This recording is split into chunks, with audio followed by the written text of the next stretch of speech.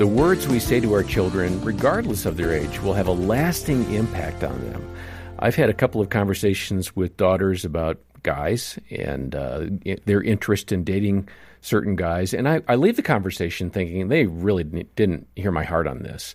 And a week or two or a month later, I find out, oh no, Dad, we were totally listening, and we acted on what you were saying. We accepted your advice and acted on it. So don't give up, even if it seems like they're not listening to you. We're going to hear more about how to connect with your children and have conversations or have relational interactions so they really hear you and know your love for them. I'm John Fuller, along with Dr. Danny Huerta, who leads our parenting team. And Danny, words, yak, we can have words that don't have impact, but you've counseled so many families. I'm sure you've seen situations where words did go deep and they connected. And I've seen them go positive and negative. Words can create a ton of damage, but it can also be tremendously building. And I've seen both in counseling, which has been fantastic. Seeing on the negative side, the destructive, bringing that to light can be powerfully freeing for a person. I remember this one young man, he said, well, Danny, my dad said that I'm never going to amount to anything. I'm irresponsible. Oh. And so he was surprised when he was finding successes. He said, my dad had said I would never do anything.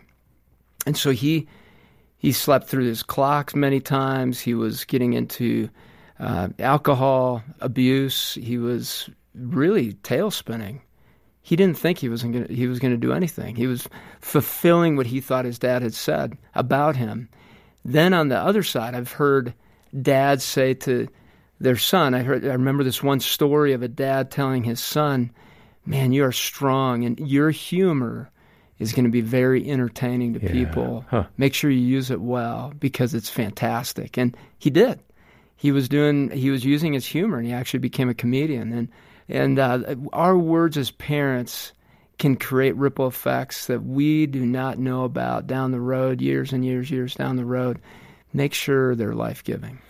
Well, we're going to hear today from Dr. Gary Chapman, who wrote the book, The 5 Love Languages, which is all about connecting with other people in ways that are meaningful to them. And today, we're really going to zero in as Dr. Chapman talks with Jim Daly about the power of affirming words. Gary, you have a great story in the book about a school teacher who asked her class to write affirming words toward their classmates. Tell us about that. Yeah, well, they each wrote affirming words for every other student in the class, and those were then given to those students. And years later, this was in a middle school class, years later, one of those students was actually killed in Vietnam in the battle.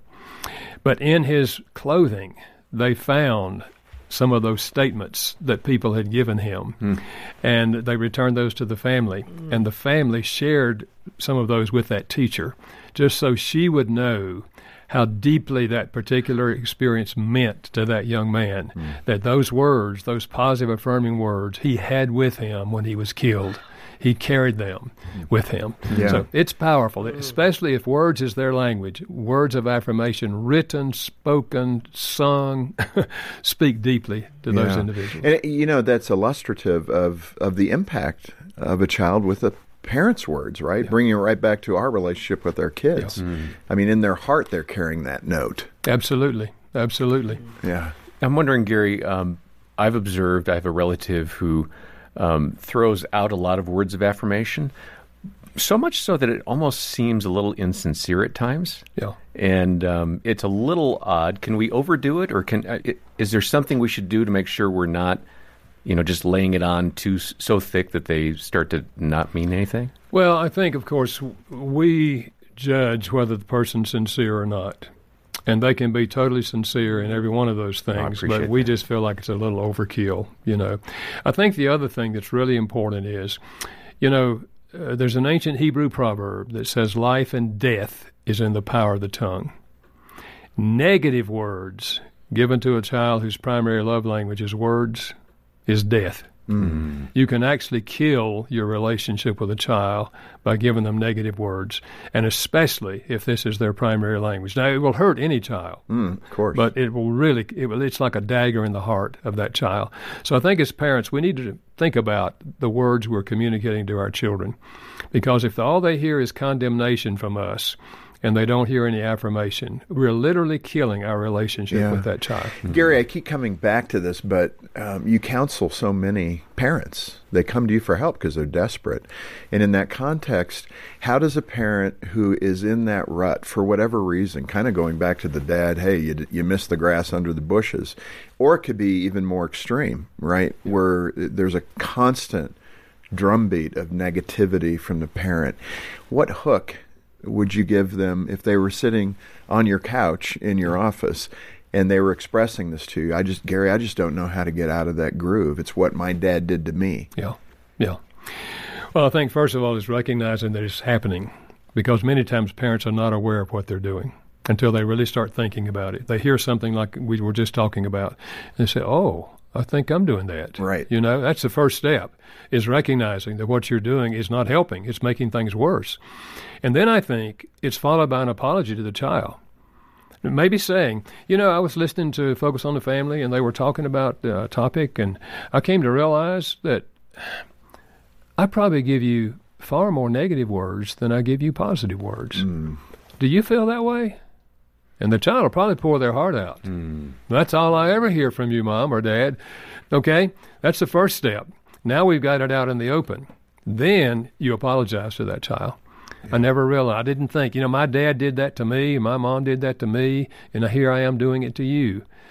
And I don't want to do that anymore. Yeah. And I just want to ask you to forgive me. And I want to try to learn how to see the positive things you're doing, because you're doing so many good things, and I just want to focus on those and not on the negative words I've been giving you.